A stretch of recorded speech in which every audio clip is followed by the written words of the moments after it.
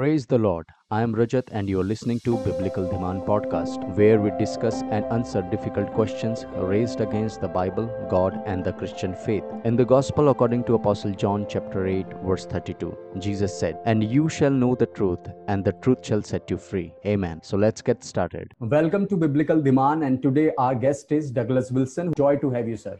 Thank you for the invitation. Pleasure to be with you. Yeah. So let's begin with your story. Tell us about yourself. How did you come to know Jesus? I was privileged by the grace of God to be born into a Christian home. I was brought up by Christian parents. And more than that, they were serious Christians, meaning they lived what they taught. So I was loved and cared for and taught from a very early age. And I professed faith in Christ when I was a young boy. I was 4 years old, and grew up in the nurture and admonition of the Lord. Then I joined the Navy, the U.S. Navy, and spent a hitch in the Navy. And the Navy is not exactly a bastion of righteousness. It's, it's not a bunch of people pursuing the Lord. And so I realized when I went out on my own that I would have to stand on my own 2 feet as a Christian. I was very privileged to be brought up in a Christian home, but I had to take steps to make sure that my faith was my own. And so that was a formative time when I was 18 years old or so. And I decided to fly the flag and let people know that I was a Christian and intended to live that way. And then I got tested in sort of the crucible of street level apologetics, people challenging my faith and me having to respond. And so that was a very good time for me, getting my faith solidified and established. Wow, that's wonderful to hear that you were born and brought up in a Christian home and devout Christian family. Your parents influenced you, and since childhood you've been following Christ, and after that you explored yourself. As many people say that born in a Christian family doesn't make you a Christian, but right. So you, by the grace of God, you acknowledge that I should know who Lord is, and then you, you went into Absolutely. street level apologetics, and as we are doing, like people are asking questions about our faith, and we are defending the Christian faith based on 1 Peter 3:15. Yes. Right. So moving on to this question that as we all are Christian believers, Bible believers, right? And the people have a lot of questions regarding the Bible and its authenticity. And also people find the Bible conservative. For example, Christians believe that Bible is inerrant and it is true in all that it affirms. And also, on the other hand, it opposes and does not allow many things like homosexuality, alcoholism, sex before marriage. And if we read Old Testament in particular, it is filled with do's and don'ts. So the question is, does the Bible make you conservative?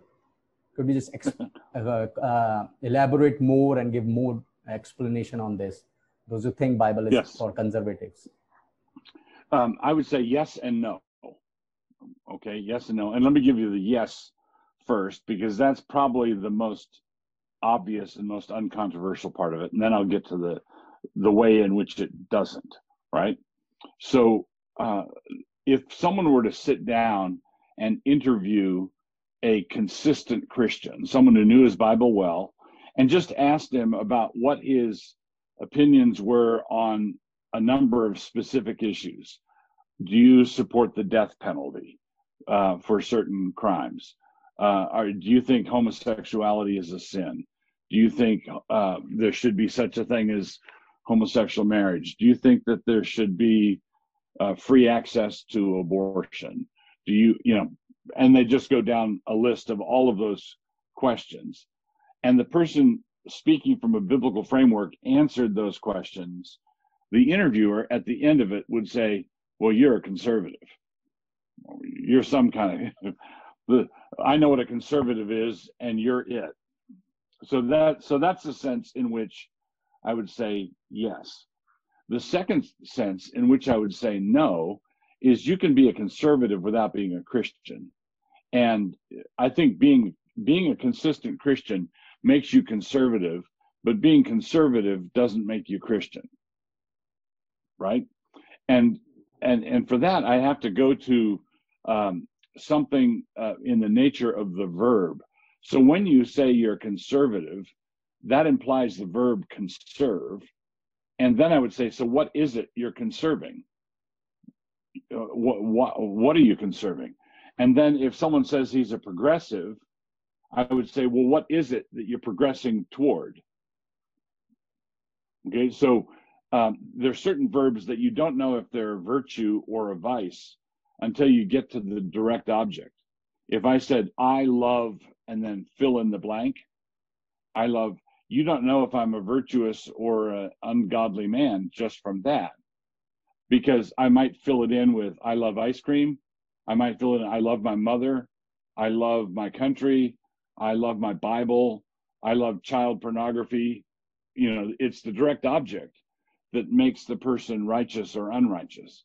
In the same way, it's the direct object. So you're a conservative. What are you conserving? Are you conserving, are you an old guard communist in the Politburo conserving the old Soviet ways? Well, that's not a good, that's not good. So I would describe myself as a conservative who wants to conserve and preserve everything the Holy Spirit has done in our history up to this point. And I want to progress toward the things that the Holy Spirit has not yet done. So I'd prefer to call myself just simply a Christian who believes the Bible, and other people will tag me as a conservative, and I'm willing to own that. But I don't want to be owned by any political party of people who don't know God or don't love God. Basically, it's not an automatic alliance. I want to keep the church independent. Great. So you said that on some cases you are yes, and some on cases no. I mean, if you want to call me conservative just because I hold some certain beliefs, so you can call me a conservative. But on the other hand, many things I'm not conserved about. Like, Bible teaches us the liberty, that there is a freedom in love, and all these what do you call limits, or when we say we are conservative, is actually in other sense we are getting liberal, right? For example, if Bible says no, don't have sex before marriage, it doesn't make me conservative. It actually makes me liberal, because I have to keep the sex sacred, and it is the unification between man and woman, right? It doesn't defile the sanctity, right? So you hold the both positions, if people call you conservative or not. Yeah. Now, I think to be fair, if you took all the positions together, someone would say, yeah, you're a conservative, and you're surprisingly open-handed on caring for the poor or doing certain things that some people associate with being liberal. But that's just the way it goes. Yeah, correct. So moving on to this question, that we Christians are concerned about justice. It's a part of this conservatism, that Christians are concerned about justice since the beginnings, and especially the social justice. And it saddens us when we see injustice around us, right? And we also see people are crying for justice, and in many cases people don't get justice. And we see injustice, and it really saddens us. So this question always comes to the mind, that if God exists, then why do we see injustice in the world? Right. So this is one of my favorite, I'll just be honest with you, this is one of my favorite questions. And it came up when I was debating Christopher Hitchens. It comes up in debates with atheists all the time. And it's historically called the problem of evil. If God is all good and God is all powerful, then why is there evil in the world? Okay, so let me acknowledge at the front end that for Christians, that is a problem that we have to talk about. We do have to discuss it, and we do have to give an answer for it. But almost 100% of the time, the person asking the question has an even bigger problem. Okay, let's say I'm talking to a dogmatic atheist, And he says, if there's a God, then why is there evil in the world? Why is there injustice in the world? And I would say, well, if there is no God, what is injustice? If there is no God, where are you getting this idea of injustice? Right? We're just protoplasm. We're just bits of matter banging around. We are just ugly bags of mostly water. And there is no God. We're just atoms clashing. And if we are just atoms clashing, if the world is simply a materialistic thing grinding away, time and chance acting on matter, then the Holocaust or Auschwitz or a horrendous war, genocides are just, it's like foam off of the sea. It's nothing. It's like swamp gas. It doesn't matter. So consequently, the person asking the question has to recognize that he believes that there is no God, but the existence of God is the only thing that enables him to identify something as evil. All right, so the Christian has, if God, then why evil?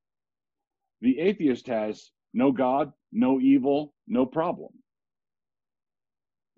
Right? So I'd say to the atheist, why are you so upset? You just believe that our lives are meaningless. So basically, I would say that the problem of evil is a problem that the atheist has because he can't give an accounting for evil. Now, and he says, okay, you got me. I've got to think about that. But why don't you answer the question? All right. And so the question, the answer that I would give is that, okay, so first, that that without God, you don't have any sense of evil. So the Christian does have a definition for evil, but then he has the question, why does God allow it? Right? Why does this good God allow it? And the biblical answer is God allows and decrees evil for his own glory. Right? God created, so it's I think indisputable that the world is a screwed up place and that God put it here. Right? If we believe that God is the creator, and if we believe that God is everywhere, if we believe that God is all powerful, then what's going on is going on at the bare minimum with his permission. God could put a stop to everything right now. God could fix the mess in Afghanistan right now. God could fix world hunger right now. God could fix all of those things right now.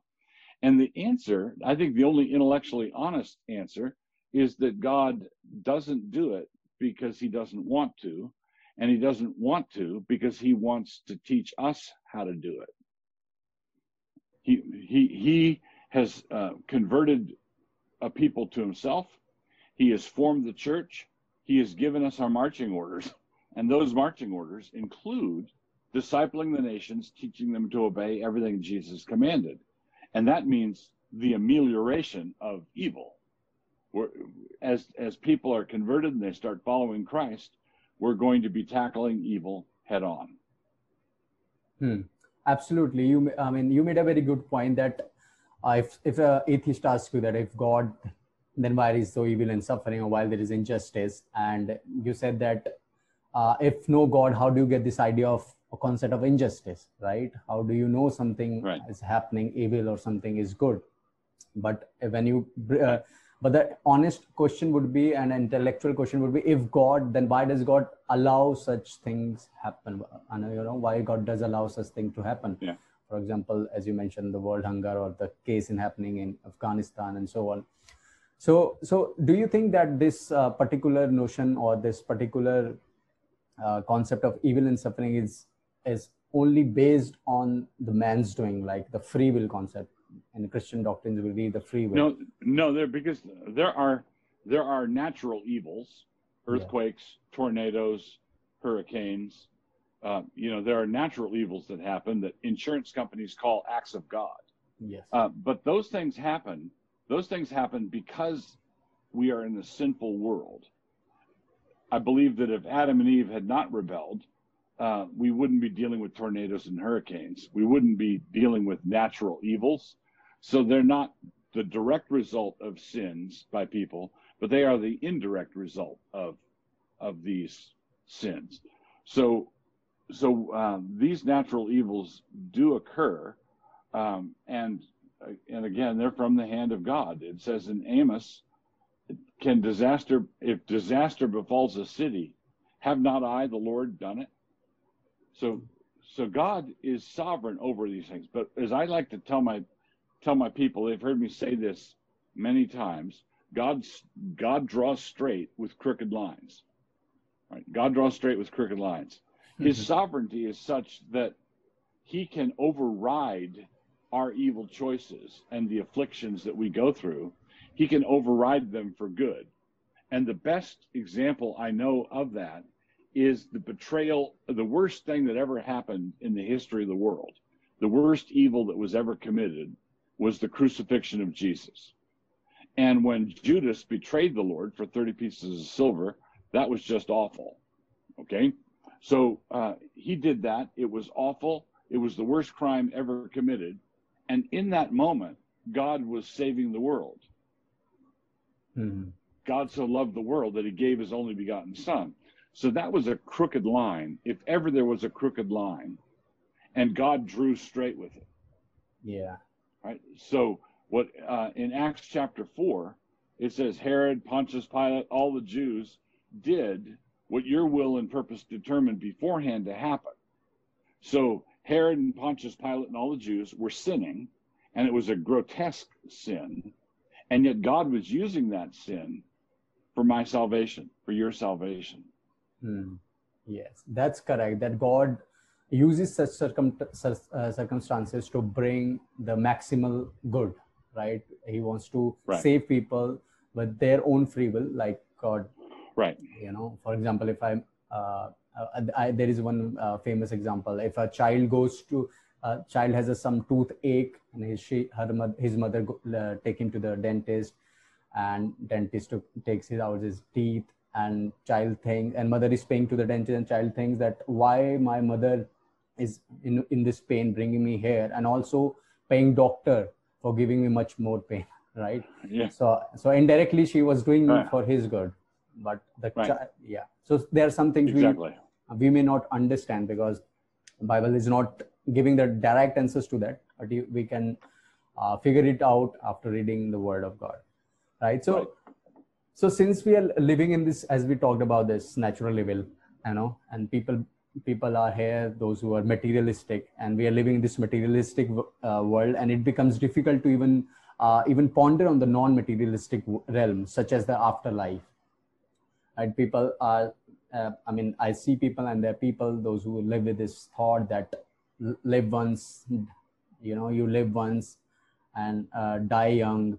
These are some philosophy people are following, and they say that this is the only life we have to live. So is there actually heaven and hell? Yes, there is an afterlife. The Bible teaches that God has put eternity in our hearts. We are not simply creatures of the moment. We were created to live forever. And heaven and hell are simply the places where we become what we have been becoming. So we are approaching we become what we've been becoming. If we are growing in grace and knowledge and charity and wisdom and love, there's going to be, in the resurrection of the dead, a destination and a culmination of all that. In damnation, it's the opposite. The person has been biting and devouring and being increasingly selfish, and eventually you arrive there. Eventually you turn into what you wanted to turn into. So how do you want to answer this question? Those people who believe that this earth is the only place of heaven and hell. If you do wrong, you will pay here only. And, so how do you tackle such question that this is the place only heaven and hell? The problem is that you see people who do wrong and they don't pay here. You see people who do wrong and they get away with it. Yeah. They make themselves rich. So basically, this goes back to our earlier question of justice. There are some people who are just fat and sassy. They walk all over other people.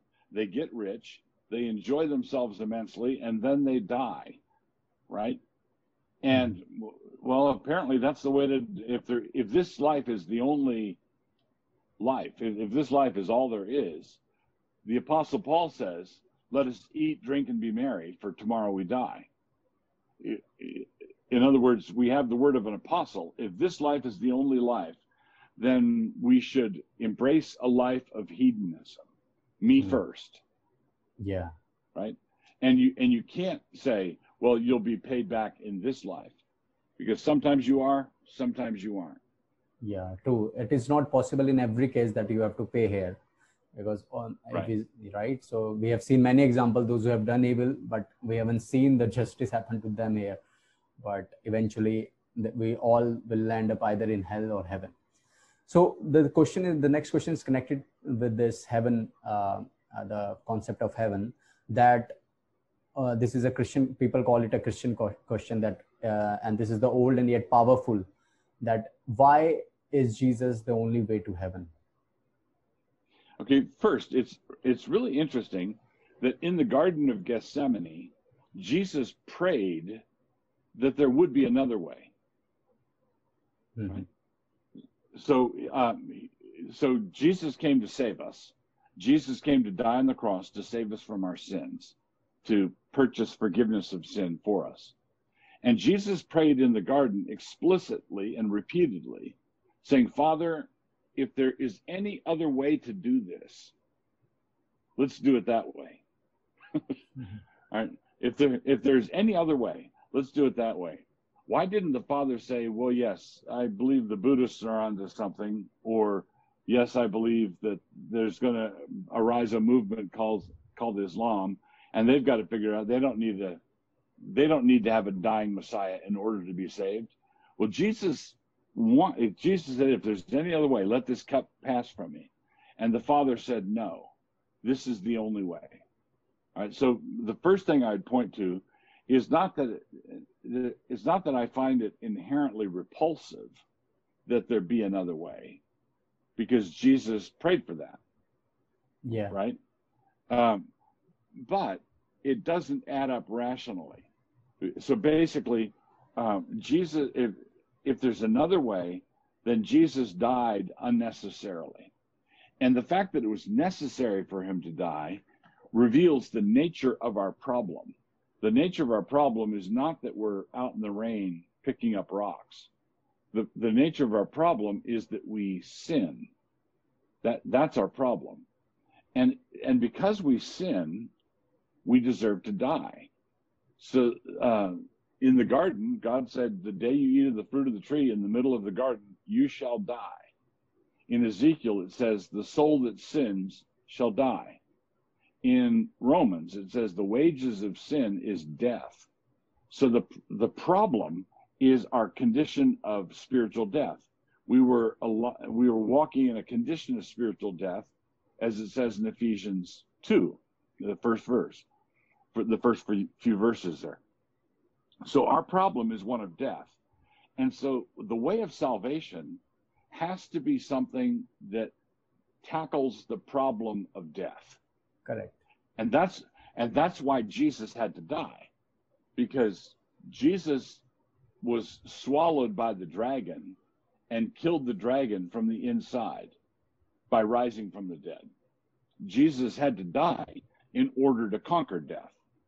So what happens is that Jesus, when he died on the cross, took all our death, all our sin, all our rebellion to himself and died, meaning that when he died, we died.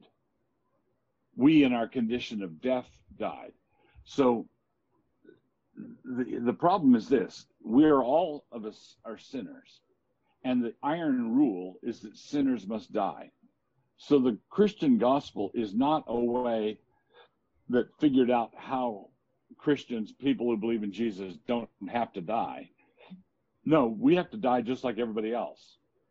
what the gospel does is it enables us to die as we need to and then rise again. The death, burial, and resurrection of Jesus doesn't bring about our death. It brings about our death and resurrection. So outside of Christ, we die for our sins. In Christ, we die for our sins, but come back from the dead. So Jesus gathered up all our sins, gathered them to himself, sank down into death, and then when he came back from the dead, he didn't bring our sins with him. He left the sins there. Correct. Our sins are as far removed from us as the east is from the west. They're buried at the depths of the sea. So basically, that's why Jesus had to die, and that's why he is the only way, because there is no other way of salvation that deals with that death that way. Yes, true, very true. And you explained it very well, that death is the result of our sin. And since we all are sinners, death is the result of our sins. And Christ paid that debt so that we may have eternal life. We will definitely die in this flesh, but ultimately we're going to rise up with Christ, right? So Right. that was a wonderful to hear that. And the gospel is all about saving us from the death, the eternal punishment, the punishment, eternal Yes. death. Correct. So I want to ask you this question regarding your books, since you have written numerous books, but the book which drew my attention was Is Christianity Good for the World? And so what is the inside this book? Is Christianity good for the world? I need to tell you how that book came about. So Christopher Hitchens wrote his book, God Is Not Great. And it was his, and there's a lot of interesting things here. I believe that Christopher Hitchens was actually interested in getting to know Christians, and he couldn't do it without freaking all his followers out. If he started hanging out with the bishop, people would start to gossip, right? And so what he did is he wrote this blast against Christianity, God Is Not Great. And then for his book tour, his book release program, he issued a challenge to anybody who would debate him. All right, so it was sort of a come one, come all. Now he could have released his book and had a Manhattan wine and cheese party, and had a bunch of fellow atheists congratulating him. But I think he actually opened his book tour in Arkansas, in the Bible Belt, and he debated all kinds of people. Right? So that was his book release. When he sent this challenge out, I have a friend and an agent here in Moscow who saw that and who contacted Christianity Today and said, would you be interested in publishing a written debate between Christopher Hitchens and Douglas Wilson? And they said, sure. So then this friend, Aaron Wrench, contacted Hitchens and said, you issued this debate, would you debate Wilson in written form in Christianity Today online? Which he agreed to do. And so we had an internet exchange online, and the traffic, it was a significant internet event. All right, so I debated him via writing. After that whole thing was over, we came up with the idea of taking those exchanges online and making them into a small book, which is what this Is Christianity Good for the World? That's my debate with Christopher Hitchens. So half of the book is written by Hitchens, half the book is written by me. So we published that book, and then when we published that book, we talked to Christopher Hitchens, and he agreed to a short book tour for that book. So he and I toured together, and we appeared in New York, and then Philadelphia, and then Washington, D.C. And there was a camera crew that went along with that, and that's where the documentary Collision came from. So the documentary Collision was a recording of the debate between the debates between Christopher and me, and those debates were surrounding the release of Is Christianity Good for the World? Wow, that's a pretty interesting story. So to my viewers, those who want to read this book, you can find the link in the description. It is available on amazon.in, so you can find the book there. So, sir, moving on to the last question, which I usually ask every guest, that what advice would you give to the young Christians, especially in this internet age where they are influenced by other worldviews, philosophies, and culture? So what advice would you give to them? How to stay strong in faith, or if they have doubt, how to deal with those doubts? Yeah. So man, there's a lot of advice I would give, but let me start with three basic things. I'm assuming that you're not a nominal Christian, you're truly converted, you really love the Lord, and you want to keep your head straight in this crazy world. Okay. If you're already a Christian and you're not just a nominal Christian, but a genuine Christian, I would say you have to be careful to do three things. Okay. One of them is you need to make sure that you confess your sins. Confess your sins. Don't let sin accumulate. There are many people whose lives look like the crazy cat lady's house. They've got boxes and debris and trash everywhere because they never take out the garbage. So in your Christian life, take out the garbage. Don't let it accumulate in your house. So when you succumb to some temptation or other, when you sin, confess it to God. In 1 John 1:9, it says, if we confess our sins, he's faithful and just to forgive us our sins and to cleanse us from all unrighteousness. So confessing your sins keeps your house in order. Because what will happen is if you don't lay aside the sin and the weight that so easily entangles, 5 years in, somebody's going to come to you with a beguiling philosophy, and this philosophy that he's pitching to you is a philosophy that allows you to sleep with your girlfriend, right? There is no God, don't worry about it. If you're out of fellowship with God, which you are, if you've not been confessing your sins, then you're going to be vulnerable. You're going to be susceptible to that kind of thing. So the first thing is confess your sins right away, honestly, openly. Just be a stand-up Christian. Confess your sins. That's the first thing. The second thing is worship with God's people. Make sure that you find a good Bible teaching church and that you're there worshiping with God's people. You can't be the Lone Ranger. You can't do this by yourself. So number one, confess your sins. Number two, find and join yourself to a healthy church where God's word is honored and where it's taught and proclaimed. That's the second thing. And then the third thing I would say is read the Bible yourself. Something that we started in our church is something called the Bible Reading Challenge. We have tens of thousands of people all over the world reading the Bible together. So it's not just we agree to read the Bible, but everybody's reading the same passages at the same time. And so you read through the whole Bible in 9 months, and then we read through the New Testament together in the summers, and then do the whole Bible again, right, the next year. So it's amazing how many Christians haven't read the whole Bible. And I believe, and the Bible is not just information. The Bible is food. So it's nourishing. It's not enough you want to confess your sins and you want to go to church and be a part of a church, but you want to be someone who is participating, feeding on God's word on a regular basis as you go. And you're going to find that it strengthens you. Okay, the best way to answer worldly philosophies is to really know what you believe.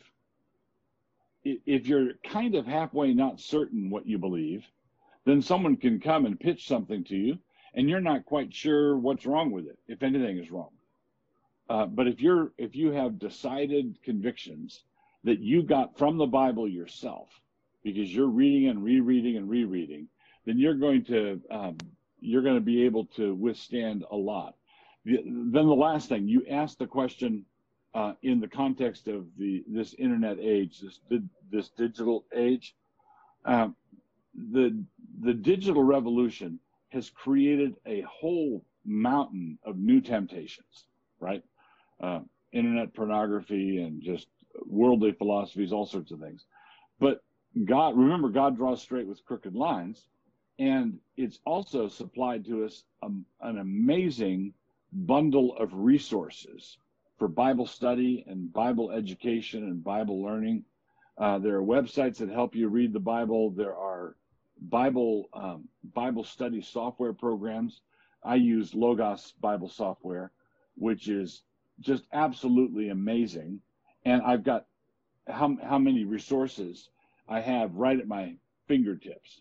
This photo behind me is not my library. It's a fake picture, but digitally I've got something close to that. Right, basically, God through the digital revolution has given every Christian access to pretty much every library in the world. It's amazing. And so you can use that. You can use this invention to drive you farther away from God, but you can also use it as a gift of God's that enables you to draw closer to Him. Wow, that's a pretty valuable advice, and I think it's worth following.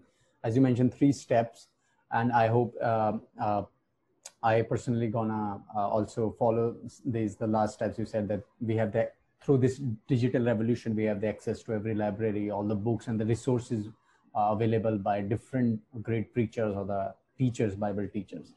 So thank you so much, Douglas sir, once again for giving your time to this podcast. I really appreciate your time. I appreciate the opportunity. And the thing, just one last postscript on the digital revolution. Yes. Think about how amazing it is that where I'm in the Pacific Northwest of North America and you're in India, and we're having a conversation. Yeah. Right? We're having a conversation, and you can record it, and people in New Zealand and in Russia can view it. Right? So this is a good example of the grace of God. You use these tools to draw closer to Him. I really appreciate the time with you.